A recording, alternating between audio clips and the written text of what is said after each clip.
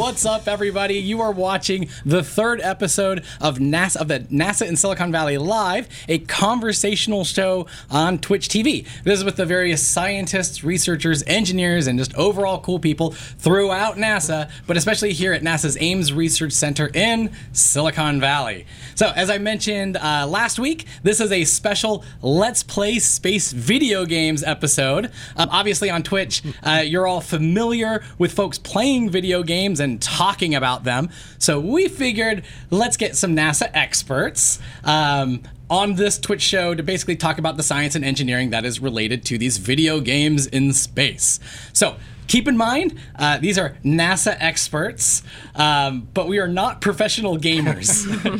This is not a speed run. This is not a walkthrough. We don't care about KD ratios or even being particularly good at playing any of these games. This is basically an excuse that we're looking for so we could play these space video games and talk about NASA science and NASA engineering. But as a special treat, we're also simultaneously live on NASA TV. So if anybody out there who's watching NASA TV wasn't aware, if you want to ask our guests any questions, you can hop on over to twitch.tv/NASA and join the chat. I am your host, Matthew Buffington, and my co-host, Abby Tabor, will be taking those questions from the chat throughout the episode. Yeah, exactly. And like Matt said, we're especially looking for science and engineering questions because we have for you here today Chad Frost, Deputy Director of Engineering here at NASA Ames, and Mary Beth Wilhelm, planetary scientist. And then there in the back, if we can get the Skycam, Skycam is making a comeback. Aerospace engineer Thomas Lambot. Hey, wave, Thomas. You can't just sit there. And next to Dave and Bill, got to give them a shout out. So... Yeah, so our guests are going to take turns rotating through and playing different games, and we're going to ask them a bunch of questions about what they're seeing. So one last heads up, if you can't catch us live, that's no big deal. You can find us on demand on Twitch and also on audio podcast services throughout the solar system and beyond. But before we introduce the first game, we're going to start off with a good old disclaimer. So... we got the disclaimer graphic. Are we doing? Yes, here we go. NASA does not promote or endorse, nor will it provide the appearance that NASA promotes or endorse a commercial product, service, or activity. Individuals playing specific games do not constitute an endorsement of such games by NASA or the U.S. federal government. No game developer or publisher requested to play any specific game, and the games were selected solely to facilitate a conversation on space exploration, science, technology, and engineering. So... everybody got that? Got it. We're all good. So, with that said, let's go a bit old school and let's play Space Wars and Lunar Lander. Chad. So, Matt, first off, it's Space War with an exclamation point. Of course. Space War. Not Space Wars, Space War. Okay. So, we get really used to seeing all the modern three-dimensional highfalutin graphics on PlayStation or your computer, and it's easy to forget where this all started. And, of course, before NASA flies anything in air or in space, we simulate the heck out of it. So we know what it's going to do. Somebody has to write the simulation. Mm-hmm. And for things flying in space, what's maybe the most important thing that you have to simulate or take into consideration? It's gravity. Gravity, right? So this is the theme for today is gravity. Okay, so I want to show you what Space War looks like. And Space War was literally the first video game. Right before Space War, we're talking like 1960. Nice. Right? And this was a game that was written to run on the Digital Equipment Corporation PDP-1. Mm-hmm. Right. This was the first computer to have a graphical display. So before this, it was all typewriters, electric typewriters was how you interacted with the computer. Do we want to show them the image real quick? I'm going to show you. Yeah, we'll bring that up because before we jump into it and we start actually playing it. This is what it looked like. Right, here's two guys. They're playing Space War on the original, and you see they have some little joystick boxes. Those things, joystick boxes and control boxes, that didn't exist before this either. So this was hugely groundbreaking. And you'll notice that this display, it's pretty big for the era, right? There's like a 19-inch diameter display, literally diameter.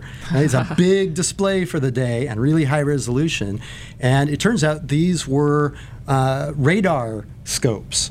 Right? They didn't have a big computer display because no computers had displays. They used what they had, and it was basically a radar tube. Okay, Yeah, so that's how it all started, is on the DEC PDP-1. All right, and we kept going back and forth because while we were practicing and trying to figure out who was going to play it. Are you guys going to jump in? Yeah, we're going to play. All right, go for it. So we got Mary Beth and Chad going on this. All right, so this is basically a simulation of two spaceships flying around a star. So there's gravity. The star is trying to drag the spaceships into the middle. And our little spaceships, we have thrusters, so we can try and overcome gravity. You'll see that it's kind of dragging us into orbit, and we can try and shoot each other with going our... down, Chad. Not if I get you first. Oh, man. While practicing and learning this, we've learned that Chad is pretty killer on some of these like old school games. Old school, baby. So fortunately... I'm a fast learner. Fortunately, we also have hyperspace, so if it looks like we're about to die, we can warp out of there. Oh, I got you this she time. got me again. Payback. How much do you have to fight the gravity? Yeah, quite a bit. If you just sit there, it'll drag you right into the middle and eat your ship.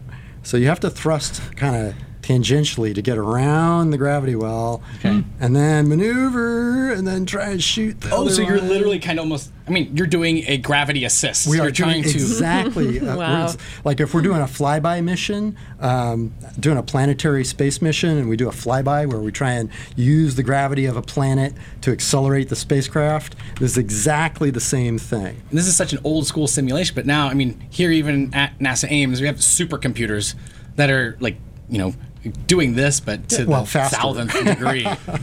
Just like this, only a lot faster. Just like this. Just like this.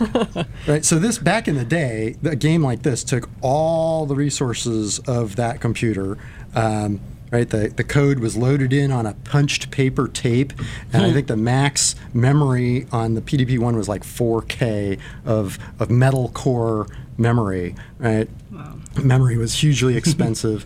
But it allowed them to simulate, what is basically a space mission in its most elemental form. Well, right? and you're getting some advice from Sig or Sig saying, lead your shots. Yeah, well, you got to anticipate where they're going. It's totally addictive. You do have to lead the shots, partly because these are sort of like torpedoes, not lasers, and the gravity of the sun actually...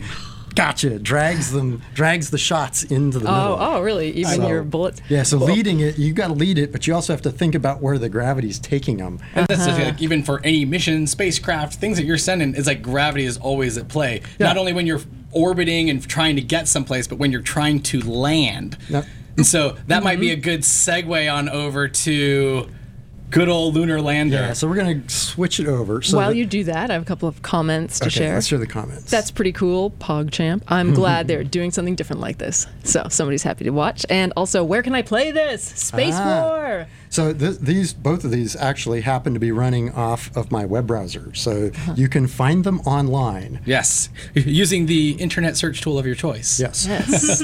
If you Google for DEC PDP-1 Space War, you should be able to find it.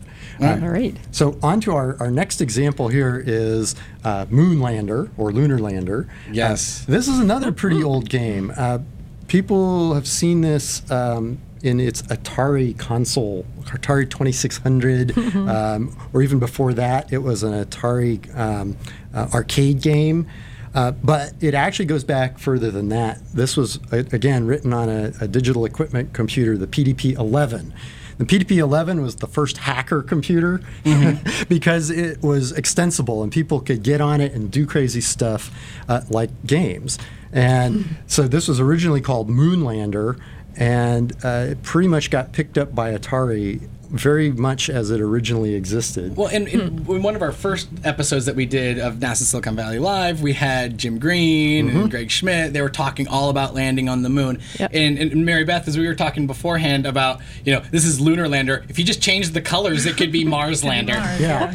Mary Beth is our residential Mars expert on all Martian, things. yes. Or Martian. Nice. So let's jump into this thing. Okay, So what goes into this, and also what's the engineering that has to happen to land on the moon. So again, or this is our Mars. gravity theme, right? Landing on the moon, we don't have an atmosphere to worry about, unlike Mars or Earth, but we still have gravity. The moon only has 1/6 of the Earth's gravity, so it's not as strong. But as you'll see, trying to land on the surface, you constantly have to work against this tug of gravity. And it means you constantly have to compensate for it as you try and land your ship. And you'll see up in the top left corner. Are you going to give it a go, Mary Beth? Did you? Yeah, can she try. could do it. Up in the Very top fast. left I'm gonna corner, keep you'll see showing it. there's a fuel counter. So you start with a finite amount of fuel. We'll click it, and you can play There you it. go. All right. Whoop, there we go. And so you've got a finite amount of fuel that reduces as you use the thruster, right? And you're changing the velocity of the spacecraft. The only thing you have to work with is the attitude, nice. the orientation of the ship, and how much thrust you're putting out, right? Which is very realistic. This is just how the actual lunar landers work.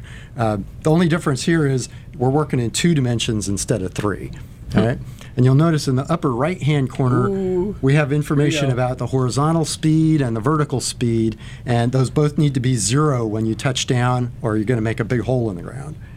Oh, you guys are doing Mary much Beth is better doing than I great. did. I like how he zoomed in there. Chad Das Valdez wants to know what year was this game released. So Do you know that? on the PDP-11, this was probably around the late 60s, 67 maybe, Mm-hmm. and it started coming out on the Atari in the arcades probably around the mid-1970s. Okay. This is amazing. Mary Beth's killing it, She is absolutely killing it. This isn't the first time you've tried it, is it? This is the second. but I'm not sure that's a landing zone. That may not You know, be a whatever. landing zone. Yeah, I heard this was a lot harder than it Oh, looked. you nailed Wow. it. Well done. Send me to the moon. Good job. Okay, you ready. still got fuel left, so you get Oh, to man. keep going. Okay. I think like topography is a really interesting question too, because when it comes to landing on any planetary surface, you have lots of moons and craters and other mountains in the way. And I know for Mars, like there's a lot of consideration that's put into where is a safe place to land. And where we landed on the moon, it was in this like very smooth. It's called the mare. It's the dark patches on the moon when you look at it in the night sky. But you know, if you search on the internet pictures of the North Pole of the moon or the South Pole of the moon, or you look at the far side of the moon, it looks very different. It's heavily cratered, and Kinda like this. Yeah, exactly. Yes, I would It looks think so. very foreign. Like if you didn't know what you were looking at, at least for me, I don't think I would guess immediately that it was the moon. Oh, wow. I'm just impressed that you can talk about your work and play this game at the same time. I'm kind of distracted watching it. I could not do that. So how are we doing on questions? Yeah, I have a couple comments. Chad, your lunar lander is a hit. P5-1 wants the link to download this fantastic game. Maybe, Matt, do we have any maybe way we to can look send for links that. out later? Well, we get in the can- chat. we might be able to. Even for people who are in the chat asking questions, as much as the guests can hang out after the show is over around 3 o'clock Pacific time, then they can stay and keep answering questions. We can send things over there. And then, Chad, how many delta V do we need to leave Earth? And can you tell me what we mean by delta V? Well, okay, so delta V is basically the speed that you need to conduct a maneuver. And whether we're maneuvering from here to the moon or out into deep space or even doing little maneuvers around something else, you know, engineers put that in the terms of, quote, delta V. And it's the change in velocity, usually expressed in meters per second. Okay, so for Earth, leaving Earth, we usually talk about it as escape velocity, right? We've heard of that, yeah. Yeah, which is about, I want to say, 10-ish kilometer per second. yeah, so Get there to get in LEO, and but something to note about the delta V is that it's not the exact change of velocity. Like you start with that velocity, Yeah. you end up with that velocity. As you can see on a lunar lander, you need to thrust in some different directions, and every time you do that, it's kind of moving the velocity in some other directions. So the delta V total you need are all those little maneuvers where you fire in all those directions to get somewhere. Yep. So Delta V. So, so for example, you don't just need to leave the Earth. You have to get into typically Earth orbit, and then you have to leave Earth orbit. And if we're going to the Moon, now you have to do a braking maneuver to get into orbit around the Moon. Then you may need to change that orbit, and each one of those maneuvers takes some additional amount of delta V, which translates into how much propellant do you need, how efficient is your rocket, all these details. Yeah. I have a question. During the Apollo era, like how do you know offhand like how much margin they left for their fuel? So, yeah, it depends on which mission, right? So the first one, so Neil Armstrong and Buzz Aldrin are coming in, and you may recall, right? They didn't like what they saw where they were about to touch down, and they went long, right? They made the decision on the fly to not touch down where they had originally planned, right, and to eat into their fuel margin to try and find a better spot, with no guarantee that they would. And they pretty much used it all up. They didn't have hardly any left by the time they actually touched down. Just enough to get back up into orbit. It's actually a separate system. That's a smart design. But you wouldn't want to run out before having touched down. So for folks, if you were just joining us, you're watching NASA in Silicon Valley Live, a new conversational show that we are trying out on twitch.tv/NASA. This episode is Let's Play Space Video Games, and we're now going to switch things up. So Mary Beth is going to switch spots with Thomas. She's going to go to the sky cam. Thomas is going to come up. Don't freak out, chat. Mary Beth is coming back towards the end. We'll talk about We're kind of getting a bunch of different video games in on this. And so we're all going to get ready for a Let's Play Kerbal Space program. Yeah. So that's good news for Papa and Zukis, who were asking, Scoot on up. are you going to play Kerbal, and will you play some newer game where you fly spaceships, and we can talk about the physics. So let's do that. I know I know Twitch has several highly skilled Kerbal streamers. In full disclosure, I'm a complete noob to Kerbal. I've been playing this for maybe a week now, and my friend EJ SA, and also I know Scott Manley, they're extremely good. EJ has offered a lot of advice and help to get good, but I haven't been able to take him up on that yet. But what we're going to pull up here is the console version of Kerbal Space Program. If we'd had the PC version, I'd have Thomas do this, because he's played around with it.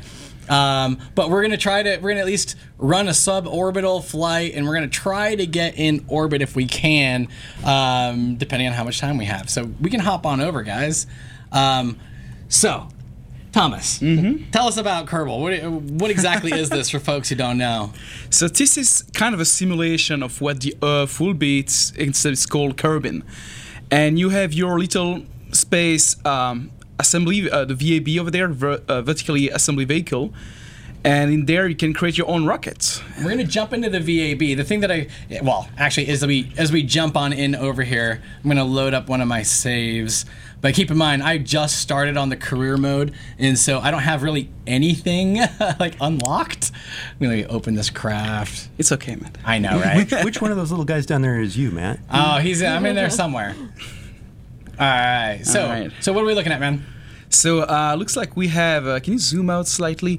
So we have a rocket, liquid engine with some multiple fuel tanks. So there are different types of rocket. You can use some liquid engine. You use a fuel oxidizer. You put that together, high pressure in a combustion chamber. Very high pressure. You get a high pressure gas that you expel through the back to create some reaction force to push a rocket. You can also do that with solid fuel, which is kind of the two mixed. It's kind of a big firecracker. You light it, it just goes. You cannot stop it. So there are pros and cons for using both.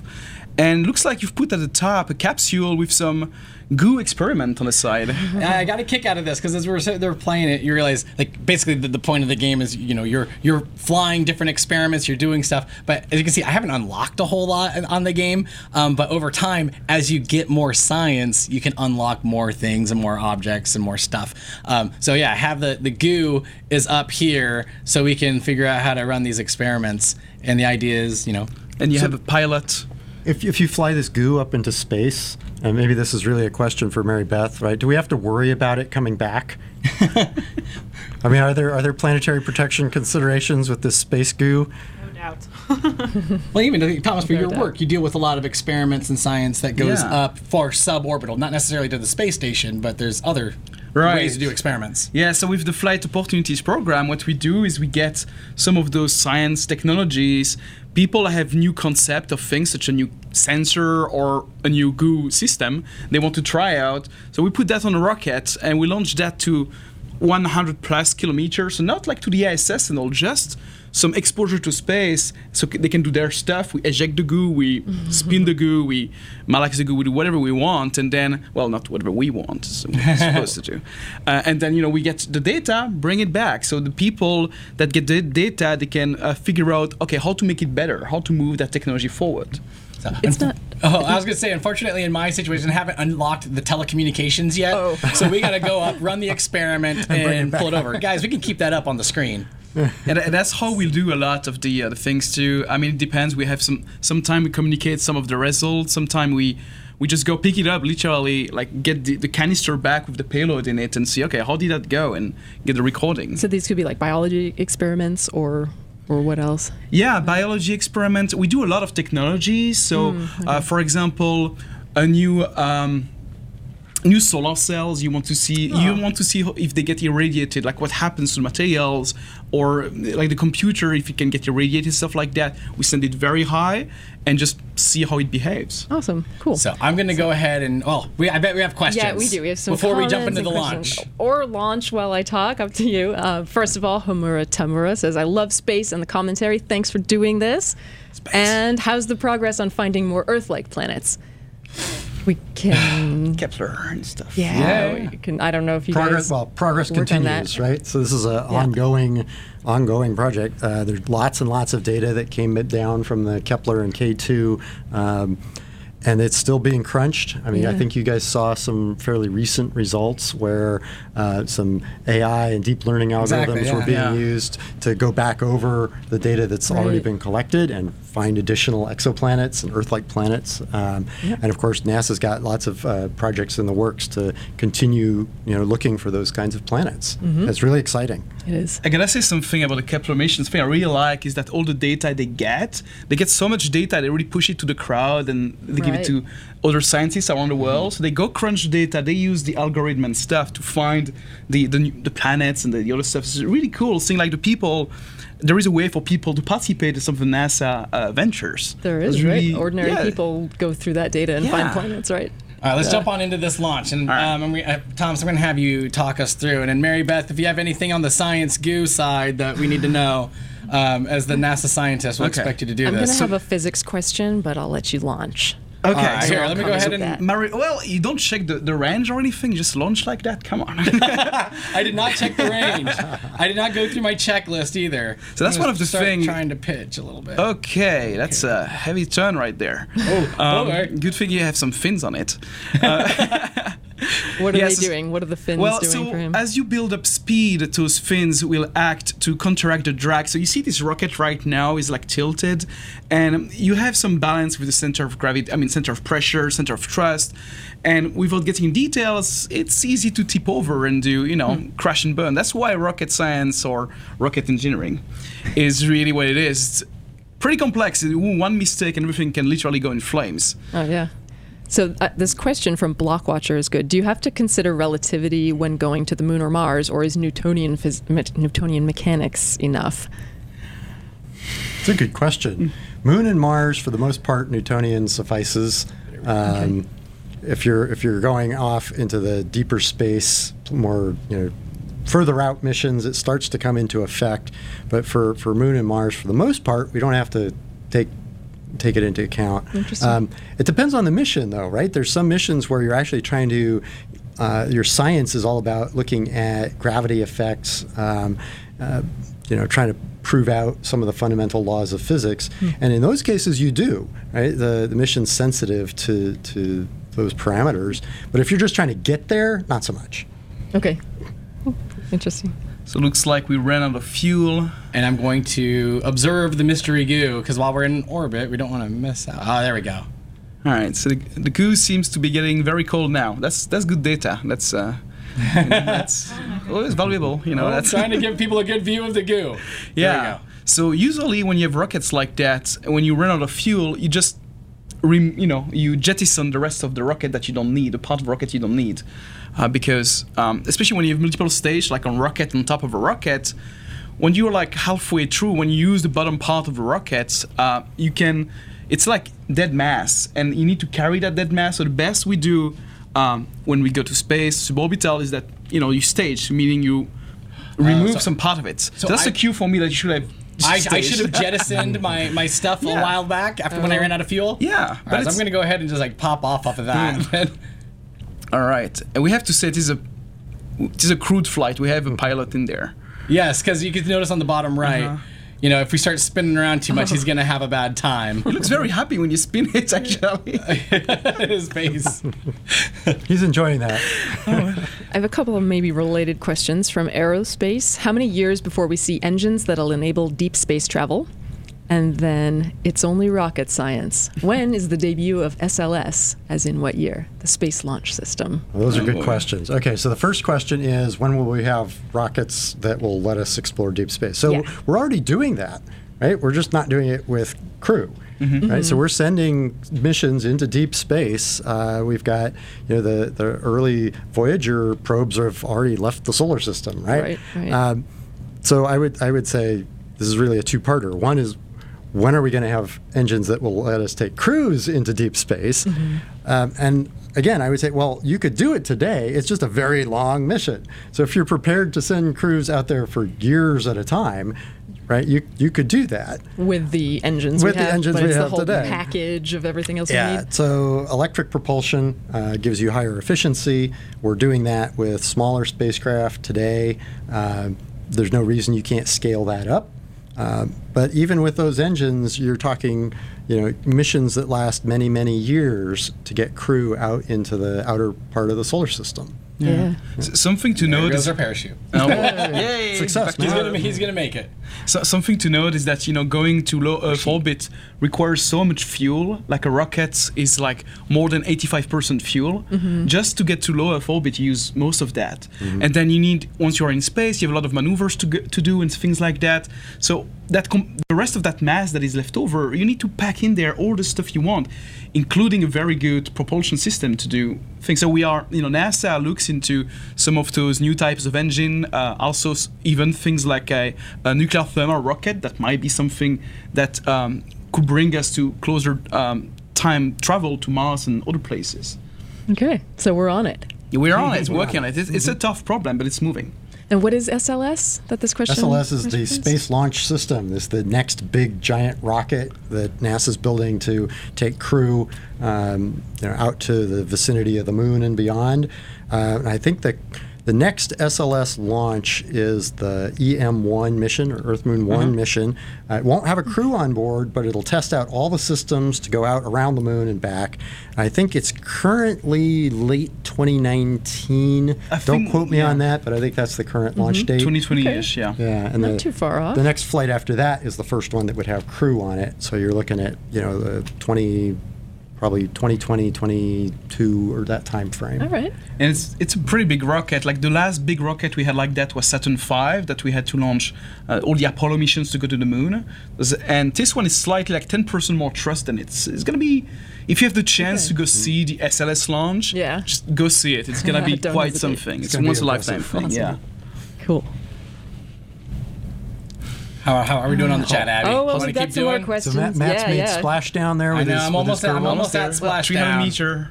Do you cut the parachute before? No, you should The not. parachute's already good. I should be fine. Yeah. I was gonna warp on forward. So but did you bring the goo back? Or you just, the goo is on board. See, I haven't unlocked the communications yet to send the data back, so I have to bring it back. Clearly, you need to play this more. Yes, I definitely need to unlock better things. So. Well, over here, I have a bunch of questions about Mars, but I'm kind of waiting for Mary Beth to come back, so let's take more of the rocket launch questions. We got a big focus on Mars coming up here. Yeah, we do. And then another kind of question. Wait, I'm going to save the... Okay. The Soaring Hawk wants to know, I have a really big question about college. Is it worth it to go to the Naval Academy just because they have the largest number of NASA astronauts versus going with something a little more preferable? I would say, heck yeah. If you want to be an astronaut, that's a great path. Even if you don't want to be an astronaut, that's a great path. The military academies are a fantastic education for engineering in particular. Really? Lots of other things too, but I mean, if you're focused on a career to be an astronaut or anything in the related field, you can't really go far wrong with the Naval Academy, first-class education. I guess there are other ways in. There certainly are. Yeah. If you look at our current class of astronauts, right, they come from a really diverse set of backgrounds. Which is nice. So we collected some more science, so Did you? hopefully I'll be able to unlock more rockets and cool things to build bigger and better rockets. But I think the next step, what we're gonna do, we have some time, but I'll give a quick reminder to anybody. If you're just joining us now, you're watching NASA in Silicon Valley Live, a new conversational show that we are trying out here on twitch.tv/NASA.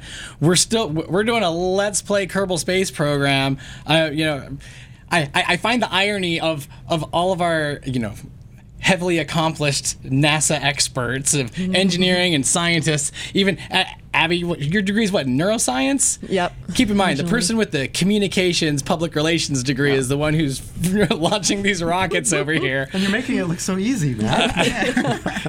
So it's like I play it, let you guys talk about the cool stuff. Yeah. Well, I think you need to get us into orbit here. I think we're going to do it. So for folks, if you before we were even trying this out, I tried several times and it didn't quite work. So why not? We're just going to give it a try. And just to let you know how much of a noob that I am to this is even on the training module one. So I'm going to jump into a training module and try to get into orbit. That'll be a fun one. Let's do it. Yeah, we'll give that a kick, and then we'll switch things up and switch on over to the next game. Come on, Go how back hard to can it be? Mars. It's only rocket science. I know, right? Come on, Matt. And keep in mind, I had a hard time getting this one having this one work, and it's on the training mode. So they're even I have Gene Kerman is guiding me through, but So I've got to say, you spent a good amount of the morning trying, and you said, okay, the next one is going to be the good one. So this is the next one, right? I Just think putting a this lot is the one. bit of pressure on it. Part of it is just not following directions of what my friend Gene Kerman is going to show. But we're going to flip on over. I got my throttle up. All right, so weather looks good. The weather's looking good. We got all the approved forms. We good? Yeah, are we good for science, Maro? There you go. Have you had your flight readiness review, Matt? I know. Well, I was going to say, let's talk about that. How realistic is this, or what are they missing in Kerbal? And Thomas, you're familiar with Kerbal. It's what are the things that are not fully being simulated in here, like paperwork? Yeah, paperwork, final design review, all those things. It's literally taking parts of rockets, putting them together, and then saying, let's just push the big red button. I mean, there is no big red button, but then it's you don't look at the range, you don't look at the weather, you don't look at really where all those little things that you're supposed to look at. Yeah. And to make a rocket fly, there is so much stuff behind you to check so many things. I think Chad, maybe that you can talk a bit about how it's really going through all the FDR stuff like that. Yeah, I mean, there's quite the process, right? And of course, at NASA, there's even that much more process because typically we're dealing with humans on board. So there's a lot of reviews. Let's make sure all the engineering is done right. Let's make sure that everything was made correctly. Yeah, Have we taken everything into account? It's a long process. And of course, in Kerbal, we're seeing the very end where the thing's on the pad, we've built it, press the button, let's go. So that's the fun part. And so comparing what that little suborbital hop was, got some cool science, brought it back, definitely useful. What's the difference between this one? We got different stages going on here for people who have no clue what they're looking at. Yeah, so on the side, I believe it's 2 solid stage. So those things gives a lot of boost. It's very heavy kick, not that efficient, but the thing you want to do when you launch a rocket, especially when you want to get orbital, the first thing is get out of the atmosphere. It's go out of the atmosphere, and you try to turn, because going to space straight up is easy quotation mark is really going to orbital speed and going around, placing yourself in orbit. That's really the tough part there. So going up, but you have all that part, the turn and all those things very complex to do, as Matt is going to demonstrate. I know. My friend Gene Kerman's going to help me walk through this. I was going to say, I think I tried it, like 4 times, and I kept bailing every single time, or I got off course. You were getting close. We were getting close. All right, let's give this a go. I got my throttle up. Muhammad wants you to know you can do it. All right, let's try this out. NASA hype on. There we go. We're all, Look at that. we're all encouraging Matt. All No, right. Matt, let's do it. All right. Also, those big winglet in the back, I wouldn't put that in something goes that fast. You might have some aerodynamic issues there. And I Really? just almost forgot, because the thing that's been getting me is the SAS not being turned on. What's that? That's- Stability augmentation system. What exactly is Stops that? it shaking so much? Or? Well, it just makes it that much more stable, right? It's, you know, All if I you- know is that as I've not had that on, I have not been very successful. You can sort of see the end of the fin wiggling back and forth Yeah. just a little bit, and that's the stability augmentation system at work. And it's basically using a computer to sense what the rocket is doing, and augment the control to help it be more stable than it otherwise would be. And did you say you can actually see that right now? You the can actually fin? see Yeah. the fin wiggling just a little bit. So at this the is that edge. realistic? Yeah. Wow. Yeah. All right. Usually on orbital rockets, you don't really use the. Well, you can. I mean, on high-speed rocket, things like that, you do use the fins to change trajectory, especially on more missiles type of things. It's more of a missile thing than. Yeah. Oh. Missile. I have a couple more questions while Matt's getting into orbit. Just imagine running this on the PDP-1. It would never happen. How far we've come. Back to our deep space topic. SG Stream is asking, do you think Star Trek space journeys will one day be possible? Star Trek space journeys. Well, That kind of deep space travel. yeah, so I think we need the warp drive first. Yes. Mm-hmm. I think that's the hard part. There's certainly humanity has the will. We don't yet have the way. Okay. Working on it. Yeah. Working on it. I have a few questions on specific targets and missions, so you guys let us know if you can comment on that or if you just don't know. So Baron Tor is asking, have there been any more planned missions to Ceres? Series. That's the asteroid. favorite. I'm not. Yeah, Dwarf planet, right? I don't think we have anything planned right now. I I think won't. right now they're like planning the plan. Yes, Yeah, yeah. yeah. Planning So, the like, plan. Every 10 years, the planetary science community comes together and discusses what the top priorities are and determines where they want to go next. And Ceres is like a really cool target right now because they found clays, which are indicative of water, and they also found carbon. So there's a lot of models for how this might be happening, but one of the models that I heard about, which I think is pretty neat, is that Ceres, the surface you're looking at, which is a large dwarf planet, is actually the bottom of an old ocean, which is wild. And as a planetary scientist, I'm really excited about Ceres and learning more about it. So I certainly hope that the community decides in a few years that we should go back and explore more. Yeah, cool. So hopefully soon. Yeah, hopefully soon. Now, what about the IMAGE satellite? ASDF's asking, what can you tell us about IMAGE satellite, magnetosphere, and it being found again? Yeah, I don't know Round anything again? about image. Can help here. Can't speak to that one. This question, I wonder if this was inspired by the goo. Everyday Blash is The asking, mystery goo. what role does a biochemist have in space, such as Commander Peggy Whitson? Cool, biochemistry. That's what I do. Yeah. Fortunately, we have somebody to talk about that. What a great question. What role Yeah. is there for you in space, Mary Beth? Yeah, so there's like many parts of NASA where biochemistry is important. So in the people who make sure the astronauts are safe and understanding how their bodies adapt or don't to the space environment, there's folks that study basic biology and how that operates in space by sending cultures or other living organisms up to the International Space Station. And then biochemistry, or more generally organic chemistry, so chemistry with carbon molecules, happens everywhere in our solar system, from dust to the surface of other planetary bodies. And actually the molecules that we're made out of were deposited by comets and other meteorites that rained down upon Earth when it was still very young. And so there's a lot of interesting chemistry that goes on here at Ames in the astrochemistry department, where they try to simulate some of those primitive reactions that occurred that led to the beginnings of life. So cool. I love that stuff. it's space science because it's relevant to everything we're studying out there, but it's unexpected because it's biology and chemistry and lab science.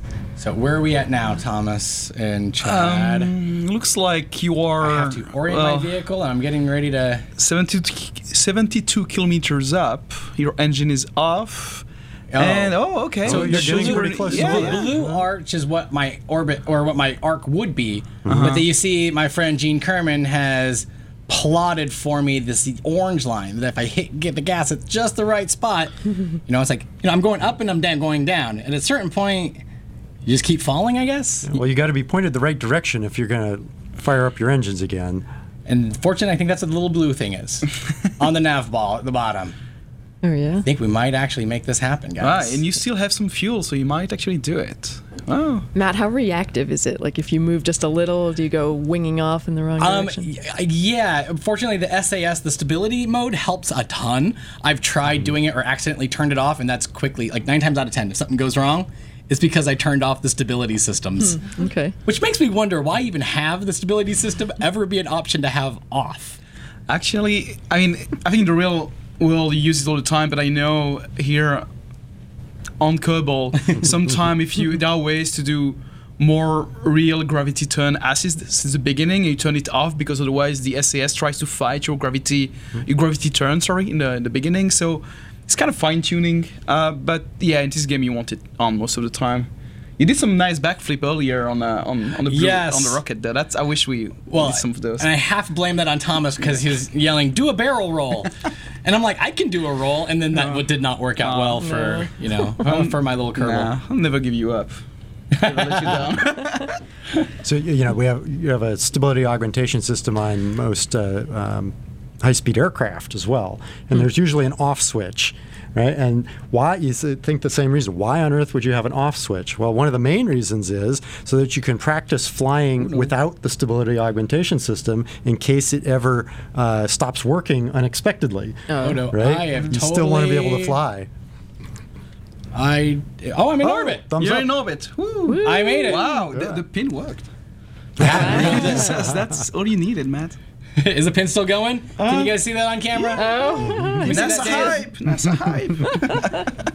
So look at that. Good job. What's your Keep area going. abscissa right now? Can you tell? What is the difference? So you have like this peak thing up at the top over here. Oh, wait, not there. But Yeah, you what is have- the difference between these points and why are they important? So, on your orbit, you have the point that is the closest to the body you are orbiting around, and the farthest one. So the apoapsis, the periapsis, and it's important to know also when to inject more thrust to do some orbit things like that. Meaning, without getting details, you go at high speed when you turn your engine on. When you already go at high speed, it allows you to do some very cool orbital stuff to save your fuel. So getting from one orbit to another is really a whole game of how to properly manage your fuel, because fuel is your life in space.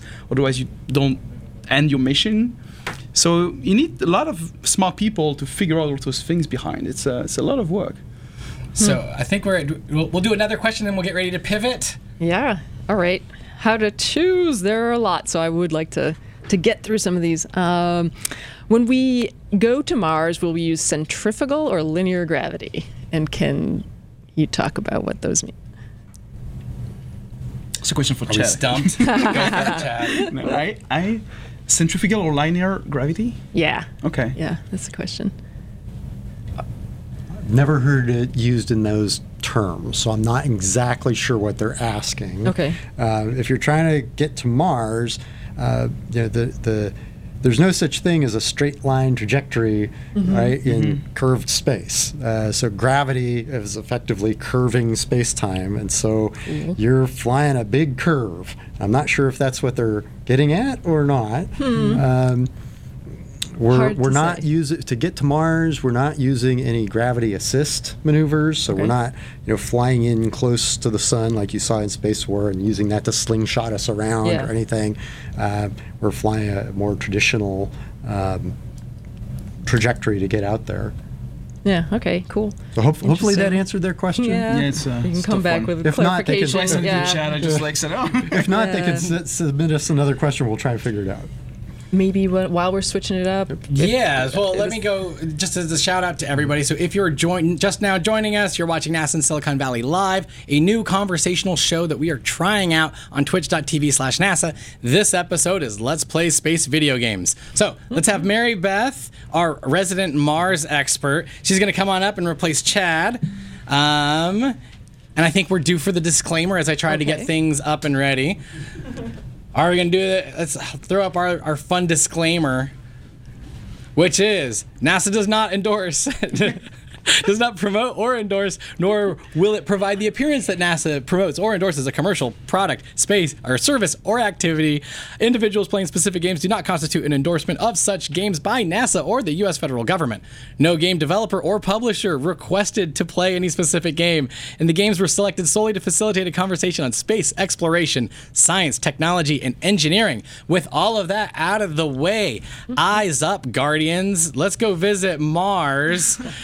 Because I have so many questions. Oh, we're going to go to Mars in the early 3200s to play Destiny 1.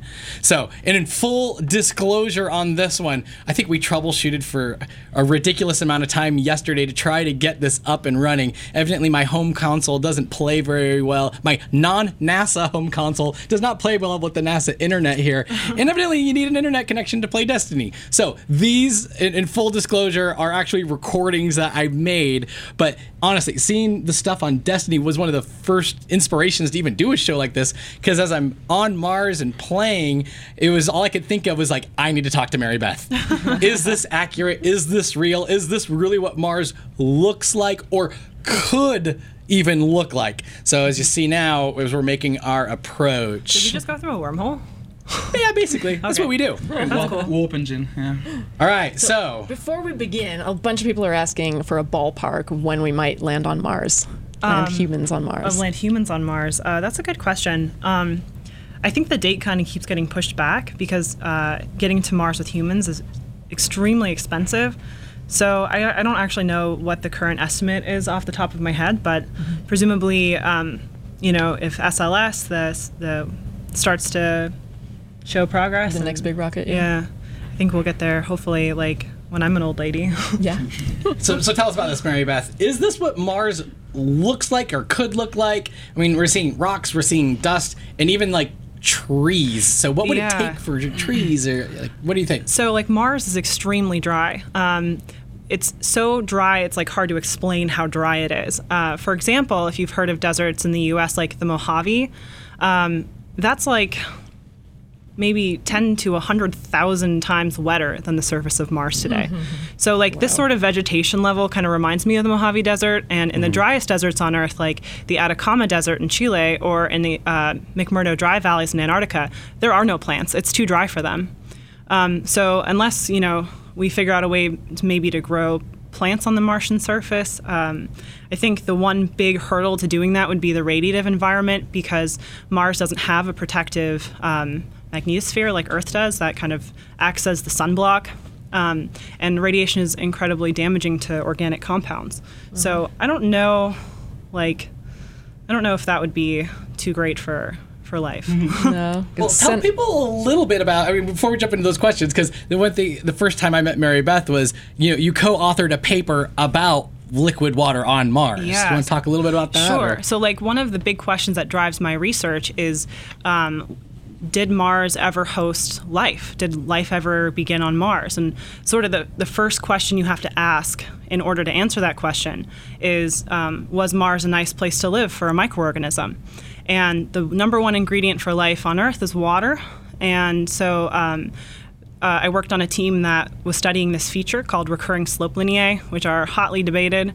But we saw... like on these slopes over here? Exactly. There are these weird features that show up in the springtime and the summertime, and we identified hydration bands or a water signal within within a salt structure using satellites and remote sensing data. So that was a pretty exciting project to work on. And I was going to say, for people who are watching, you've probably noticed I'm purposefully avoiding like the Fallen and the Cabal and the Vex. Yeah. But those are alien species that came to Mars. But what do you think? What is some of the research you're doing on like possibilities of life on we Mars. look for real aliens. No, I'm just kidding.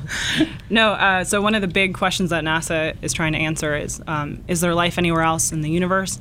And so there's a group of people who do what's called life detection or astrobiology. And we're looking for the signs. We're starting to design the instrumentation and starting to come up with the concepts to guide our future missions to look for life on Mars or in the plume of a moon called Enceladus, or on the surface of Europa, for example. These places that we know either liquid water currently exists or, like Mars, once existed ubiquitously a long time ago. So a few billion years ago, Mars actually had like shallow seas and a thick atmosphere and was a lot more Earth-like than the dry, dusty desert we see today.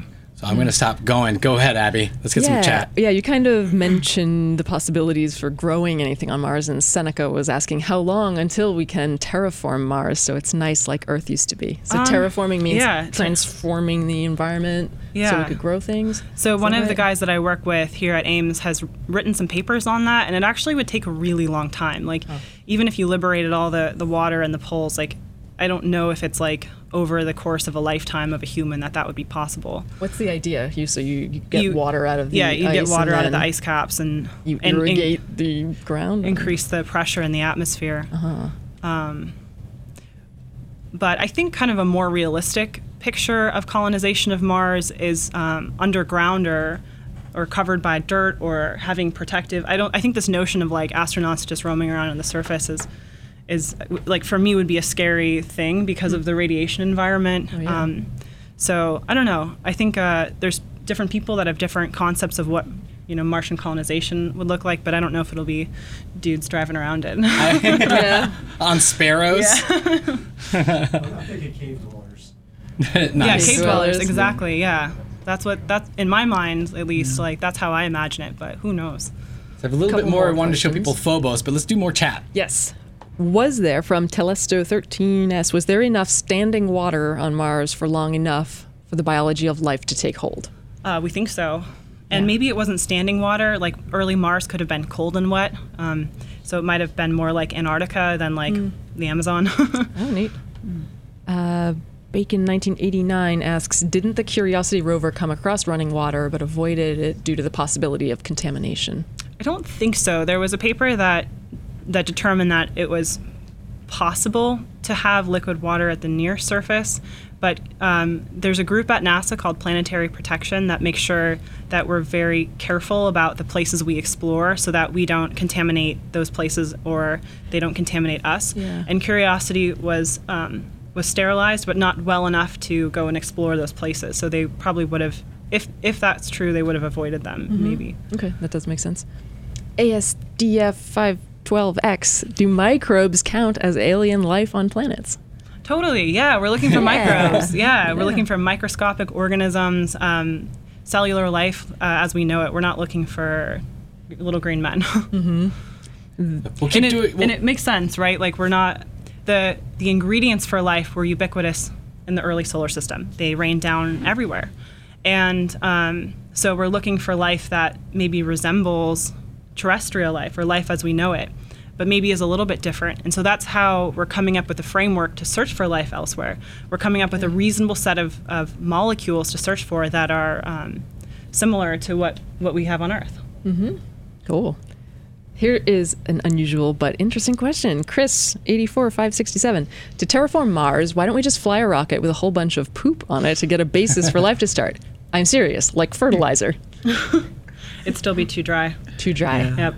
And does the lack of magnetic field on Mars add great difficulty to the already difficult task of terraforming? Absolutely. Yeah, radiation's a big problem. Because the magnetosphere will block radiation on Earth? Mars used to have one, and we actually, some of the oldest rocks on Mars are magnetized. You can see the remnants still hanging out.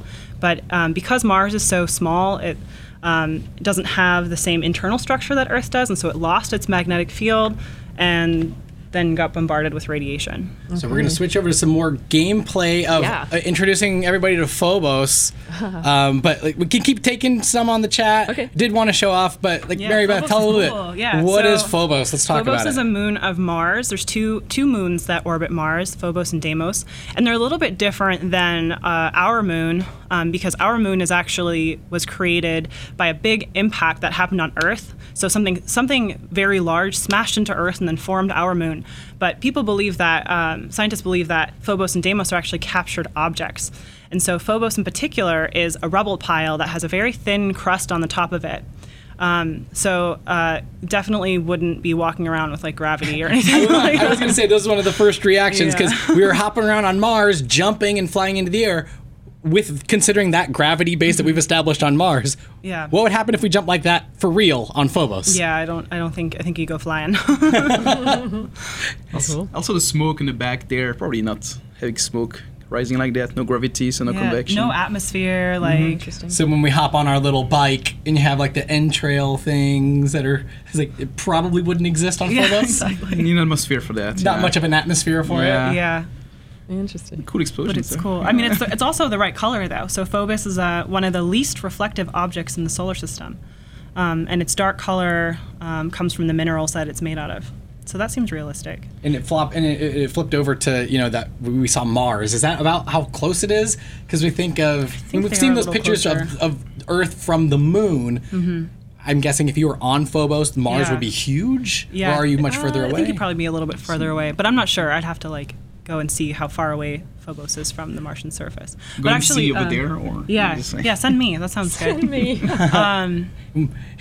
There's a cool picture I wanted to mention that just came out. I think it made the news a couple of weeks ago, or maybe a few months ago, from the OSIRIS-REx mission, where they actually took a picture of Earth and the Moon in the same frame, and it's so cool. You can actually see the distance between them. So cool. I encourage folks to go out and search for that. Let's try to hit up as much in the chat because we're going to have to wrap up on NASA TV time in about.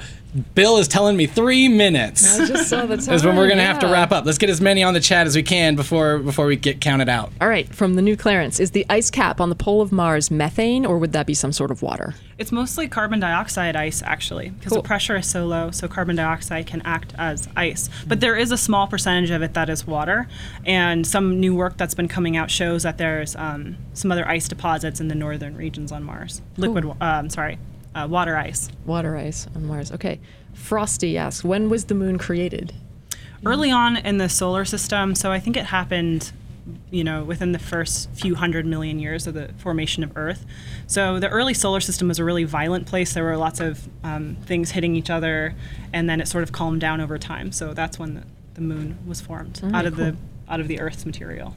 All right, looks like we're getting the wrap it up sign. But this has been amazing. So for folks who have been watching, this has been NASA in Silicon Valley Live. Huge thanks to our guests. We have over on the Sky Cam, we have Chad Frost sitting over there. We're going to switch to the Sky Cam. Yeah, there we go. Of course, with Dave and Bill sitting over there. Huge thanks to Chad. Up top over here, we have Thomas, Lambot, and Mary Beth Wilhelm. Huge thanks to everyone who watched and asked questions. Some of our guests are going to hang out for a little bit in the chat and keep answering those questions. We are on all major social media platforms under NASA Ames. And if you enjoyed the stream, please comment and let us know. Again, we're testing this out. So this is new territory for us. If you haven't already, go ahead and click like, share, subscribe, whatever button that you see on the screen or podcast app that, having that stuff really helps other people find the content. We will be back for at least one more Twitch episode. We're aiming for Monday, February 12th, but keep an eye out on social media and we'll send out more information as that date gets closer. But everybody, thank you so much for watching.